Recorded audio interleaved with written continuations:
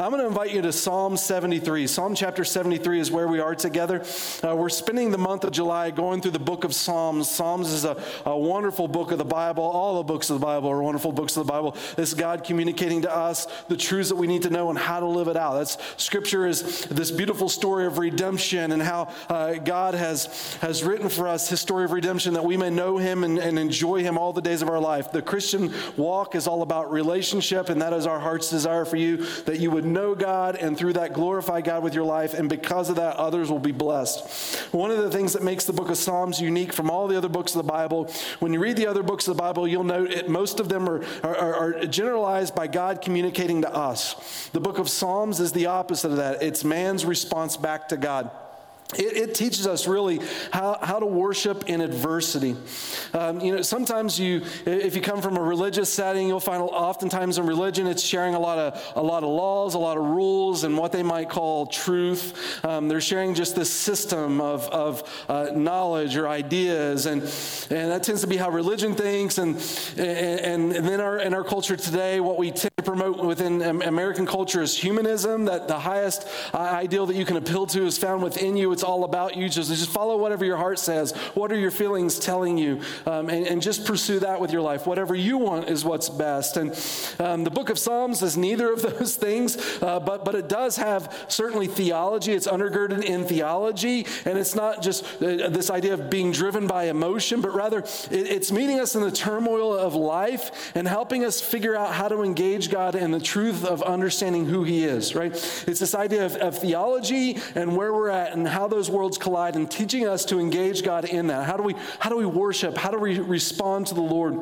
And in Psalm 73, we're meeting this psalmist named Asaph, who is a director of music during King David's day. And he is teaching us how to engage the Lord, especially when we have some unhealthy thinking.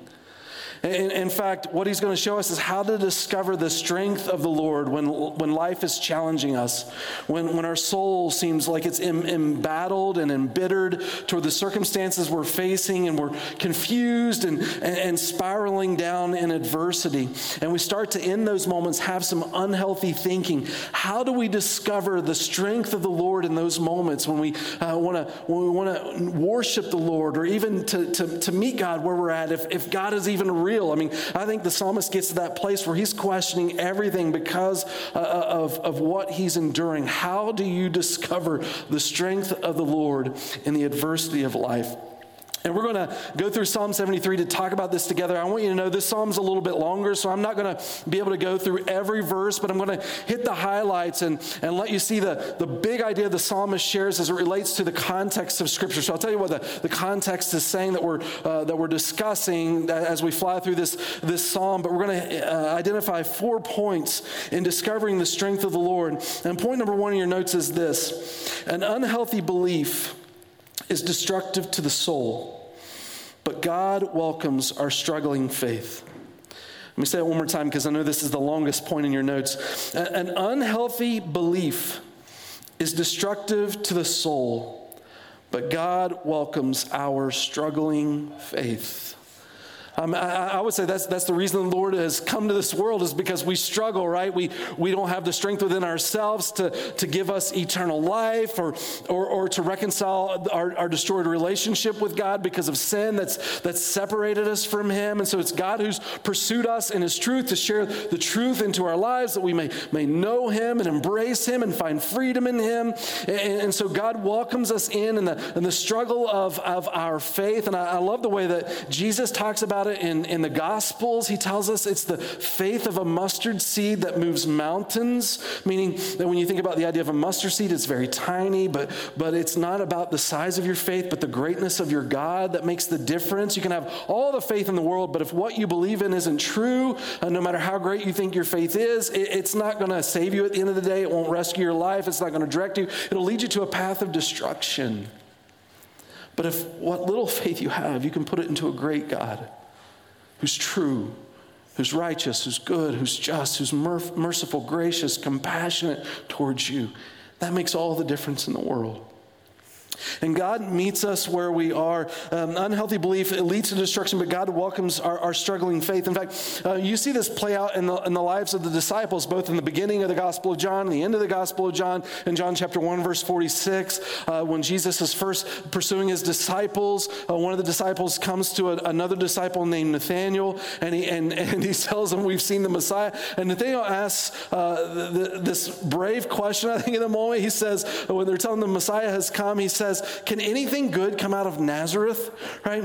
And, I've always likened that question, I think wrongfully. If we put it in our context today, it would be like me asking, can anything good really come out of Duchesne, right? Or Tooele, or one of those country towns? That used to be how I think about this passage, that when Nathanael asked that question, can anything good come out of Nazareth, right? I mean, Duchesne people can't even pronounce their own town right. It's obviously Duchesne, right? It's not even Duchesne. I mean, can anything good come out of Duchesne? I'm just kidding, from Duchesne.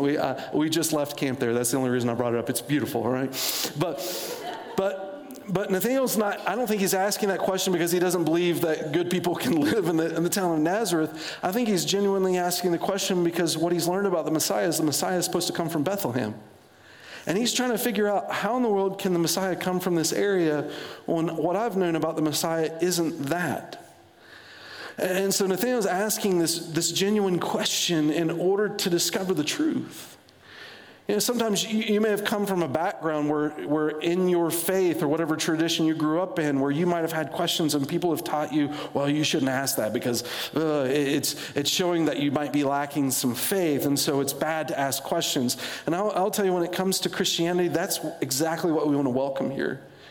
You learn when you're hungry.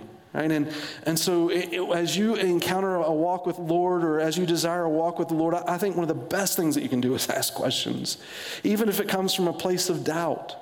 When you get to the end of the Gospel of John, what you find in the life of Thomas. I mean, Thomas has been forever labeled the doubter. How would you like that for history? The doubting Thomas, right? And you know how that goes in John chapter 20 and verse 26 to 28. They come and tell Thomas, we've seen Jesus resurrected. And he's like, yeah, right.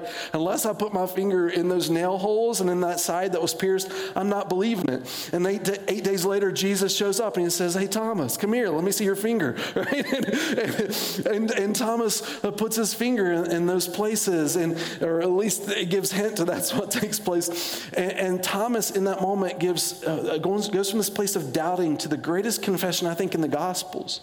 In John 20, verse 28, he says, my Lord and my God. And in Psalm 73, and the reason I bring all this up is because the psalmist in Psalm 73 has some similar questions and concerns, and maybe we could even say doubts in his walk with the Lord. And in Psalm 73, he says it like this: truly God is good to Israel, to those who are pure in heart. So he's acknowledging the goodness of God, but then he says, but as for me, my feet have almost stumbled. My steps have nearly slipped. When he's talking about this idea of stumbling, some translations say foothold. And what he's saying is, I thought I was walking on secure ground, but what I've discovered is the ground that I'm on is starting to feel a little bit shaky. In fact, losing your foothold could even be deadly. It can be destructive. You think you're walking on a trail along the mountain and all of a sudden you lose your foothold. What are you going to grab a hold of? You could fall to your death. I mean, this could be a dangerous and precarious place for him to be. And this is what he's describing in this passage, this struggle in his life of where this could take him. But can I encourage you? When it comes to the concerns or questions that you have a God big enough to handle it. When it comes to your faith, you should ask questions. When you have doubts, you should go to the Lord. It's better to start with doubt and end in certainty than to start in certainty and end in doubt. People that are overly confident in a faith but haven't really tested it. When life starts to become a struggle, in those moments, you feel like you're slipping and you're looking for something to grab a hold of because you've just taken things for granted and you haven't really pressed into your faith to find out how secure is this and can I really rely on this when life becomes adverse? And this is where the psalmist is finding himself. In fact, he goes on in verse 3 and he starts to reveal a little bit more of his struggle, why he's seeing the goodness of God to Israel, but why all of a sudden he's finding that his own feet stumbling in these moments. He sees God to those people and God seems good to those people, but to him he struggles, and he looks in verse 3 and he says, "For I was envious of the arrogant when I saw the prosperity of the wicked." So he's looking at his own life and he's saying, here I am facing these challenges, but I look at these other people who don't even acknowledge God, and yet their life seems easy. And can I tell you, one of the primary ways or reasons I think people walk away from the faith today is because of adversity. It's because of bad things. People are faced with the challenge of, how can a good God exist when bad things happen in this world? And their conclusion is either God doesn't exist or God's not good. And I think the psalmist is on the precipice of this moment where he's looking at his life and he's starting to falter, because he's saying, look, I've been following God all of my life, but things aren't going my way. And yet I look at people in the world and they're wicked people, and yet I'm very envious of what they have because they seem to be living in a life of prosperity. And let me just throw out just a few thoughts to consider, because all of us have to deal with this challenge of evil in this world. And I've encountered some people who have told me, I see bad things in this world, but if God is good and there's bad things, then there's likely not God, or at least not a good God. Therefore, I deny it all, and then I move on. And they act like that's answered the question of what you do with evil.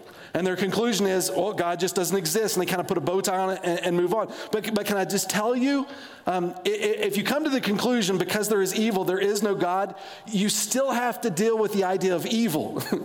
It doesn't answer the question. Why in the world is there evil then if there is no God? What are you going to do about that? The whole reason they've come to this tension, they're asking this question, is because there's evil. And so simply to deny God doesn't mean that evil just goes away. Everyone has to deal with the question of evil. And here's the worst part of that kind of thinking, that because evil exists, there must not be a God, or he isn't a good God. If that is true, not only have you not answered the question of what are you going to do with evil, you've also just declared evil the victorious winner of life. Evil triumphs over everything. If there's not a God who is just, who rules over it all, evil wins in the end. Bad things win in the end, because there's nothing to reconcile all the brokenness of this world. And so just to try to come to the conclusion that there must not be God, I would say we should likely challenge the question, because in your life, we should consider, why do you need good to win to begin with? Like, why does good even matter? Because if there is no God, then really life is meaningless and purposelessness to it, and full of purposelessness. And so why would you demand that there be good over evil? Why does that injustice stir within you? What put that there? Why does it matter? And why do you go to the movies and want to see justice over evil? Why do you want to see the good guy win? The argument from a theological perspective from philosophers has been because God has written that in our DNA. The reason we have this desire for good is because God has put that good within us. That's the very reason C.S. Lewis argues that God existed, or what brought him to the Lord.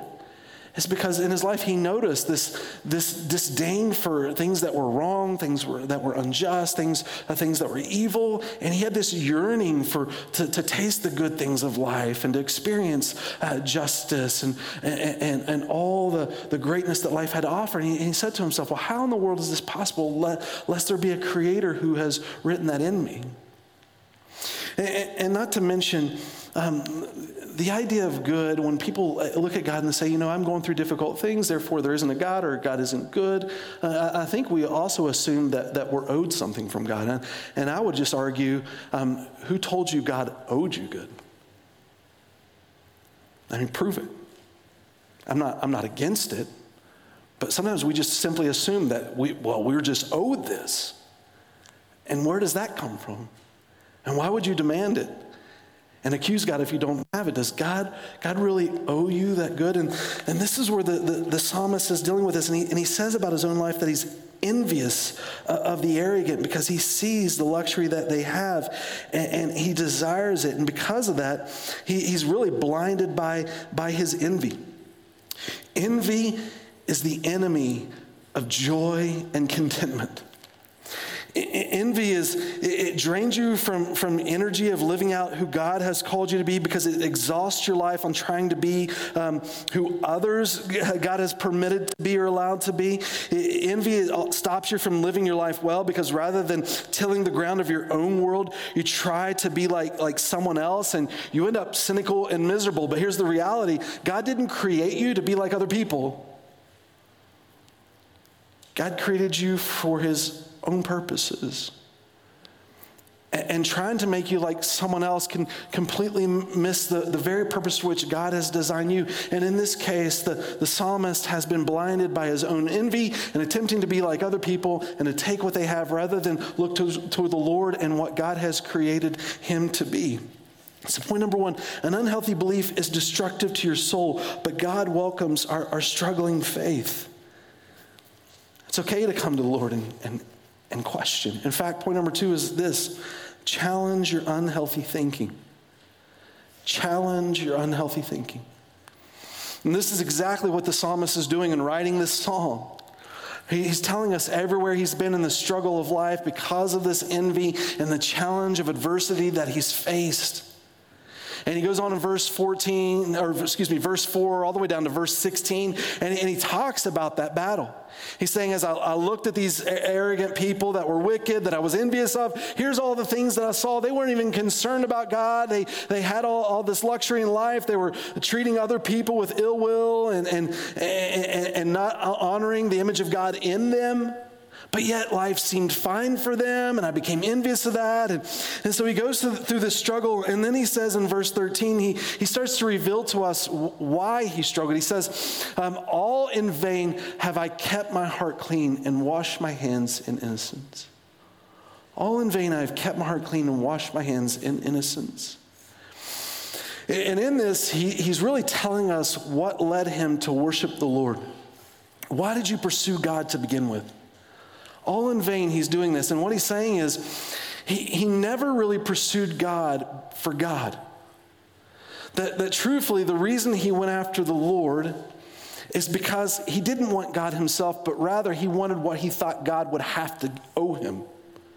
He thought in pursuing God that he would actually get the life that the wicked and arrogant had. He wanted easy street. He wanted all the wealth, and he wanted luxury, and he wanted a life just to be a breeze for him. And so he thought to himself, if I just pursued God, I would get those things that I want. And he started pursuing God, and in vain he found out he did those things to get from God, but he wasn't focusing on the Lord himself, but rather what God could give to him. In essence, rather than use his life to serve God, he wanted God to serve him. And so when he started to see the results of what it was producing, and he was looking at the people of this world, he thought, man, they seem to have exactly what I want, which is a lot easier life and all this fame, popularity, and wealth. And so I'm not getting from God what I desire. And so this is what brought him to the place of questioning. And in this psalm, he's challenging that thinking. He's challenging his pursuit of understanding and who God is. And then he says this in verse 15 and 16. He says, if I had said, I will speak thus, I would have betrayed the generation of your children. But when I thought how to understand this, it seemed to me a wearisome task. So he's saying in this passage, when he's thinking about this generation, he's saying his life became so toxic that if he began to proclaim what his heart was turning toward, it would have been unhealthy for everyone else around him. That what he would have shared would have been not just toxic for his own soul, but toxic for everybody, because it was leading him to a path of destruction. It would have led others to a path of destruction. It would have betrayed his people and everything that God had done for them. And so he was walking in this precarious place and realizing that there's this knowledge that he had of God and what he saw that the Lord would do in his people, but where his own heart was different from that. And if he ever opened his mouth, it was just going to lead God's people down to a path of destruction. And he himself is a leader in Israel. And then he goes on in verse 16. But when I thought how to understand this, it seemed to me a wearisome task. when he was only looking within himself, and his pursuit in this world was about what he could get as the center of the universe and all that he desired, and trying to understand why bad things were happening as he pursued the vain things of this world, it was overwhelming. And he couldn't figure it out. God, it's too much. It's wearisome, he says in this passage. You ever been in that place in life where enough bad things have happened in a row that you turn to God and you start to ask the question, Lord, why? And you don't understand. And you want some answers to help you understand, but the more you look at it, the more difficult the situation seems. And you're just worn out. And you've met the end of you, and you don't even know what else you can do. God, why did this happen? God, why does it look like their lives are so much better than what I have, and yet I feel like I'm doing everything right? Why is this hard? God, where are you? God, are you even real? And if you're real, are you even good?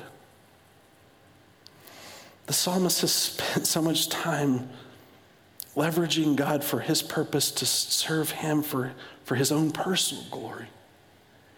And he gets to the end of this place and he is just tired.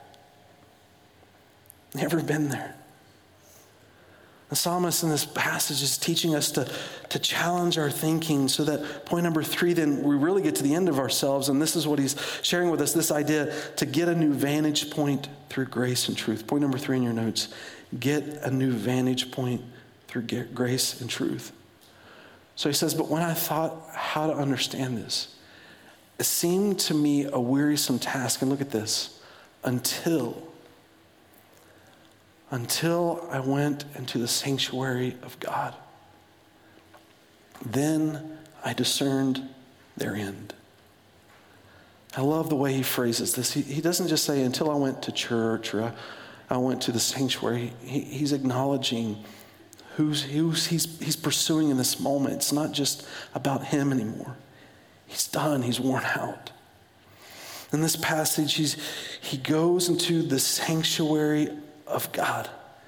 Rather than thinking about God, rather than just simply trying to use God, he now wants to deal with the Lord. And God's going to put some of this into perspective. What he was in vanity pursuing, in the arrogant and the wicked, he's starting to see from the vantage point of the Lord what that path really leads to. He's built up in his mind how easy life would be, but now he's starting to get the perspective. Does it really lead to that conclusion? He sees the end of that, but the reason he starts to see the end of that is because he begins with the Lord himself. God, help me to see things from your eyes as I approach you into your sanctuary. And let me just pose the question for us today. Like, how, if we're going through a difficult situation and we want to discover the strength of God in our life as the psalmist is working through in this passage, how do we enter into that sanctuary to begin that journey? What does that look for us like for us in the passage of Scripture? Yeah, I told you, I think last week or sometime recently, the building that we worship in, I mean, it's just a building, right? There's nothing special about the location. The New Testament declares that to us. It's not about a facility, though facilities have an important place. It provides a place for God's people to gather. That's not what makes the sanctuary. In the New Testament, the Bible tells us that you've actually become the sanctuary, and the reason you've become the sanctuary is because of what Jesus has done, who is the ultimate place of getting to know God. Right? If you want to know the Lord, look at Jesus. In fact, over and over in Scripture, it tells us that. You know, I know some people show up to church and they think they're a Christian because you show up to church. Can I just tell you, you're not a Christian because you show up to church. You're not a Christian because you do good things. That's not what makes you a Christian. What makes you a Christian is Jesus and your life surrendered to him and what he's done for you. You can show up to church your entire life and be completely lost. Right? But what we find in the idea of the sanctuary in the Old Testament, if they wanted to get near to God, they would go to the temple or the tabernacle, because that's where God's presence was to dwell. And so if you want to get near to God, that's where you went. But when you get to the New Testament, what you discover is God's presence comes among us physically. In John 1:14, it says this, and the Word became flesh and dwelt among us, and we have seen his glory. That idea of dwelt in the New Testament is the word tabernacled. Same word in the Old Testament for where God's presence dwelt. Jesus tabernacled among us, saying, if you want to be near the presence of God, come to Jesus.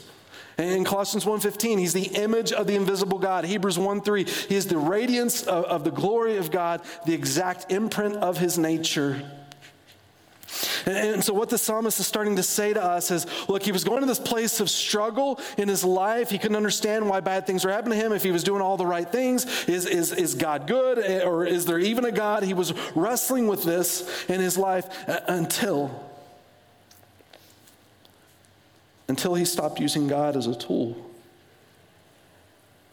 And he just sought the goodness of who God was. God, let me know you. Are you good? Are you God? And then he says this in verse 21. He goes on and says, when my soul was embittered, when I was pricked in my heart, I was brutish and ignorant. I was like a beast toward you. What he's saying is, God, my heart was completely just angry towards you. Embittered. It was vicious, right? I was a beast, and you pricked my heart in this, and I started to realize what was happening. That I had become so self-consumed that the focus of life was all about me. And because it was all about me, I became like a wild animal, just trying to dominate the animal kingdom. And you think about how the way the animals operate, right? Might rules the day. It's the survival of the fittest. And it's about me usurping my authority over you. I was just like an animal. And when human beings live life that way, what it entails is a life of destruction, because you start to see people just simply as tools to get what you want. You'll even treat God that way. I was nothing more than an animal because I just leveraged the strength that you gave me to serve me for my glory. And because of that, it was destructive to everything around me, because life was all about me. Our culture today is I think the religion of our day is humanism. 30 years ago, they would say, if you asked theologians what was the belief of America, they referred to it as therapeutic moral deism. Therapeutic moral deism, meaning we wanted to be good in order to feel better, and we believed in a God, but he was kind of distant. We had this therapeutic moral deism. We sort of did nice things because it made us feel good, and there was this God somewhere out there. But without that personal relationship, humanity has continued to decline. And I would say the religion of today is not even therapeutic moral deism. We're further from that. Now it's humanism, meaning what we desire in life is whatever we want because we're the center of the universe. And so whatever makes me happy, that's what I do today. Rather than surrender my life to God for his will, I surrender my life to me for my will. And if I asked you today, do you think culture is getting better? And how is that working out for us?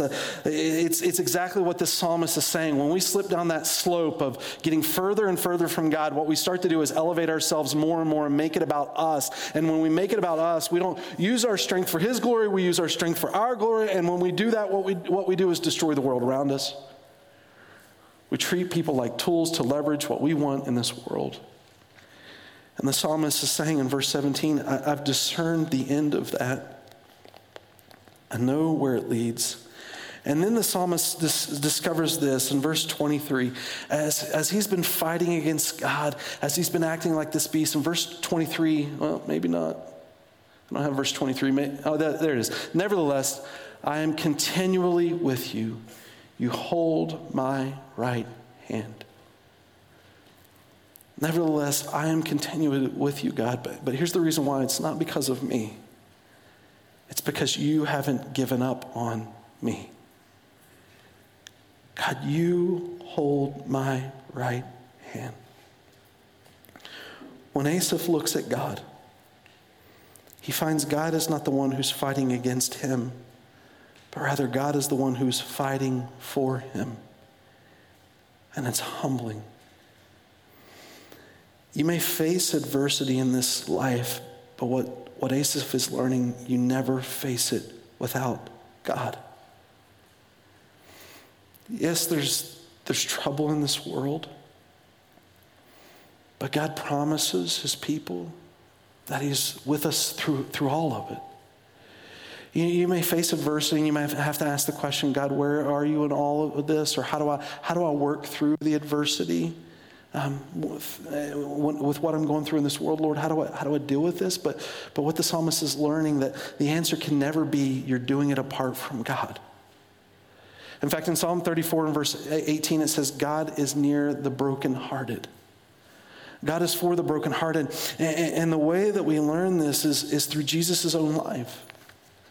In our hour of need, in our greatest of need, God doesn't give up on us. He doesn't look at us in our sinfulness and say, you know what, forget you guys.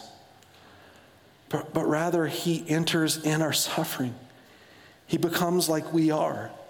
In Isaiah 53, it tells us he's a man of sorrows, acquainted with grief. So whatever you go through in this life, the answer can't be, and God doesn't care. Because what we see in the very nature of Jesus is God cares, and God meets us in our brokenness, in our hour of need, and he helps us. He promises life. He promises his presence. He promises to walk through us. He's got compassion for us. He even gave his life for us that we could find freedom in him. And one of the beautiful things about the Lord is that God uses hardship as the tool that draws us to him. I could tell you, if my life had gone easy, I probably would not know him. But if I go back and look over my life, and if I'm being honest with you, it's when I met the adversity of life that I sought after God. That while I may not like the challenges that I go through, it is those challenges, when I think about the growth of my own spiritual journey, that led me to the Lord, to know him and to walk with him. C.S. Lewis says it like this: God whispers to us in our pleasures, he speaks to us in our consciousness, and he shouts to us in our pain. The psalmist couldn't figure out all the answers to the adversity he was facing in life, but what he's discovering is the one he is facing it with. Can I tell you, one of the books of the Bible that when I first became a Christian used to drive me crazy? The book of Job. I hated the book of Job. I come to Job, and here's a guy going through difficult things in life, and he was a godly guy going through difficult things. And you read that book, and you think, this is a longer book. There's over 40 chapters in Job. You're like, all right, I'm going to get to the end. I'm going to get a conclusion of why bad things happen to good people, and where is God in our suffering. And you know what you get when you get to the book of Job? You get none of those answers. None of those questions get answered. I remember first I read through the book of Job expecting to find those answers. I read the challenges of his life, and I got to the end, and I'm like, wait a minute. Am I too stupid? Did I not get this? I get to the end, none of my questions got answered. Just this uncertainty, and you kind of walk away from that thinking, all right, well, maybe it's just me. Maybe if I just hang around this Christian group long enough, I'll start to discover there's an answer. I just didn't see it. I accidentally skimmed that chapter, right? But boy, you find out after you read it a few times, you start to realize, no, God never gave him an answer at all. God never talked about why Job went through what he went through. All that Job got was the greatness of God. At the end of the book of Job, what Job discovers isn't to the particular answers to why those things happened to him. What he found at the end of the book is how great God is. But having spent time in the Lord now, can I just suggest to you that answer is actually better? It's not always helpful to necessarily know the answers as to every reason why. Part of the reason is because for us, understanding all the reasons why can be overwhelming. In fact, that was God's point to Job at the end of the book. Job, did you create all this? Did you make all this? Do you even understand how this exists? If you can't even understand that, how can I even begin to explain to you all the details of everything that can happen in your life? Could you imagine if God revealed to you everything about your life and why the things worked out the way that they did and what his ultimate plan was? Just to have that kind of information would be overwhelming. And just because you have that information doesn't necessarily mean that you've got the strength or the ability to work through it. You just have the information, and yet you discover that ultimately in the end you're still powerless. You need something more. What if you understood, in all the understanding why? I would suggest it's not as helpful as the hand of this good God who is with you. And to be completely transparent, I don't know if I really want to know all the answers to everything. To me, that sounds stressful. You know, I would rather know the hand of the one who will lead me through it, and that he's good and I can trust him. There's this, I don't know if it's popular today or not, but I've heard this talked about more frequently, this idea of decision fatigue. Ever heard of that? Decision fatigue? I can tell you as a pastor, there are some days where I go home and I feel like my brain ran a marathon. And I get to the end of the day, I'm thinking, I probably got decision fatigue, right? Like I love what I do because every day is different. And so you get to experience how God works in different facets of people's life, and it brings you to different areas of life that you might be dealing with things. And that's all great and wonderful to experience. But there are some times in life where you get to the end of the day and you're like, I just don't want to answer another question, right? And sometimes it's funny that because you're a pastor, people just assume you know answers to just random things. And so they ask you a question just because you're a pastor that you might know the answer to things that have nothing to do with ministry. It's like you're a pastor, so you should know how to change oil in a car or something. I don't know what it is. Just random questions. And it says, I don't know the answer to that. That's not me. That's not my cup of tea. That's not what I do. You know, just to know those answers. This past week we were up at kids camp, and I wasn't in charge of kids camp, teen camp. I haven't been in charge of teen camp for years. I run the middle school camp, but we combine those camps today. Or the last couple of years we've combined those camps. And our youth pastor, Lincoln's in charge of teen camp. Can I tell you one of my favorite things about this week to say? People would come to me and ask questions. I would say this: I don't know. I'm not in charge. Go ask Lincoln. It was so great. That's the one thing I look forward to. I would walk through the day and be like, please someone ask me a question, right? Because just be able to get that kind of answer, it's so relieving. But can you think about the Lord in that context? To know all the answers is so much more responsibility. It's stressful. And you don't even have the power to handle it. But if you know the one who does, and you know he's good and compassionate and merciful and gracious, and you've entered into a sanctuary and you've seen him face to face, and you've grown in your trust in the goodness of who he is, you see a God who's pursued you, who's given his life for you, who is for you and not against you, who's going to work all things together for good to those who love God, who are called according to his purpose. Suddenly you begin to realize, God, I don't have to know the answers. That's what Job discovered. God, this is hard, but I don't have to know the answers. And here's the reason why. Because you love me, and you're for me, and you're going to walk with me in this. It's not about finding your strength, but discovering his strength. That's what makes this psalm so beautiful. As in the beginning, you're seeing the psalmist trusting in himself, and he gets to verse 16, he says, this is wearisome. This is so wearisome, and I don't even understand. But then all of a sudden, he goes into the sanctuary, and he starts to see not God for what he wants, but God for who he is. And as he sees God for who he is, he says to himself, and God has been holding my hand through this all along. This God is for me, and this God loves me, and I don't have to know the answer to everything. I just need to know the one who does, and that is far greater than anything I can do in myself. And so point number 4 then is this: reorder your love. Reorder your love. Psalmist goes on and says this: whom have I in heaven but you, and there is nothing on earth that I desire besides you. My flesh and my heart may fail, but look at this. But God is the strength of my heart and my portion forever. He is good, and he is with us. In and of myself, there's nothing there that can ultimately fulfill what I desire, but God, my creator, he knows what I need, and he is my portion forever. He goes on and says, but for me, it is good to be near God. It's about the Lord. I have made the Lord my refuge, that I might tell of all your works. And in the very end here, he acknowledges a couple things. God is my refuge. So he's saying, When this world feels like it's falling apart, I know the first place I need to go. I know where I need to run, because all other things will pass away. But the thing that will always endure is God. And God has promised that I can hide in him. I may not know how he's working these things out, but I know he's good, and he promises he will work these things out. So it's important for me, rather than figure out the things of this world, just to know him.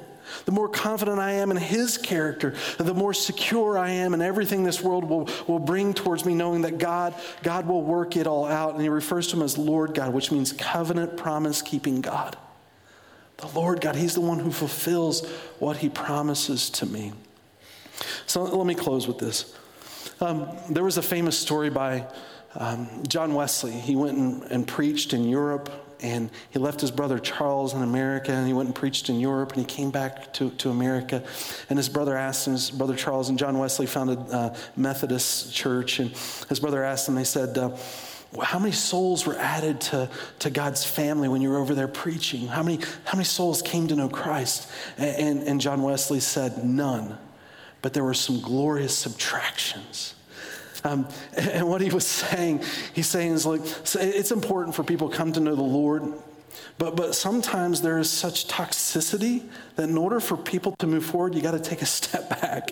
And John Wesley was saying when he went to church and he preached, he didn't necessarily know if anyone came to know Jesus, but he came to see that there were people that hated him, and it was that toxicity was preventing the body of Christ from moving forward. And I share that with you this morning to say, in our lives, there are things that are toxic, that hurt our soul from trusting in the goodness of who God is, and then be able to move forward, that it becomes important for us, rather than use God like a tool or to become envious of things in this world, just to look at the goodness of God, to cut those things out and look at the goodness of who God is. Marie Durand was a lady at the age of 19. She was a believer in France in the early 1700s. And in 1730, she was thrown into a dungeon because of her faith in Christ. And she was told, if you do not recant, you will stay here forever. She was in that dungeon for 38 years. 38 years she sat in that dungeon. It wasn't until she was in her later 50s that she was freed. And the only reason she was freed is not because she recanted. It was because people got tired of keeping her in the dungeon. They knew she wasn't going to change. And on her cell wall, she just wrote this word: resist her. Resist her. This word became a reminder to her of all the temptation that the world had to offer. But to know there was this good God who was for her. And if Jesus was willing to die for her, she was willing to give her life for him. Her focus wasn't on necessarily figuring out all the circumstances of life, but to keep her heart pure in the goodness of who God was. Because when she entered into the preciousness of Christ, yes, she may not have understood everything around her, but she knew her God, and her God loved her, and her God was for her. Guys, can I encourage you today, if you're going through difficult things in life, the greatest resource that we have is not finding strength within us, but rather finding the strength of the Lord, to know who he truly is and allow our hearts completely to depend on him. God welcomes your questions, your doubts, your concerns, because the Lord knows the truth of who he is what brings his strength into your life. This message has been brought to you by Alpine Bible Church in Lehi, Utah. If you'd like more information, please visit us online at alpinebible.com.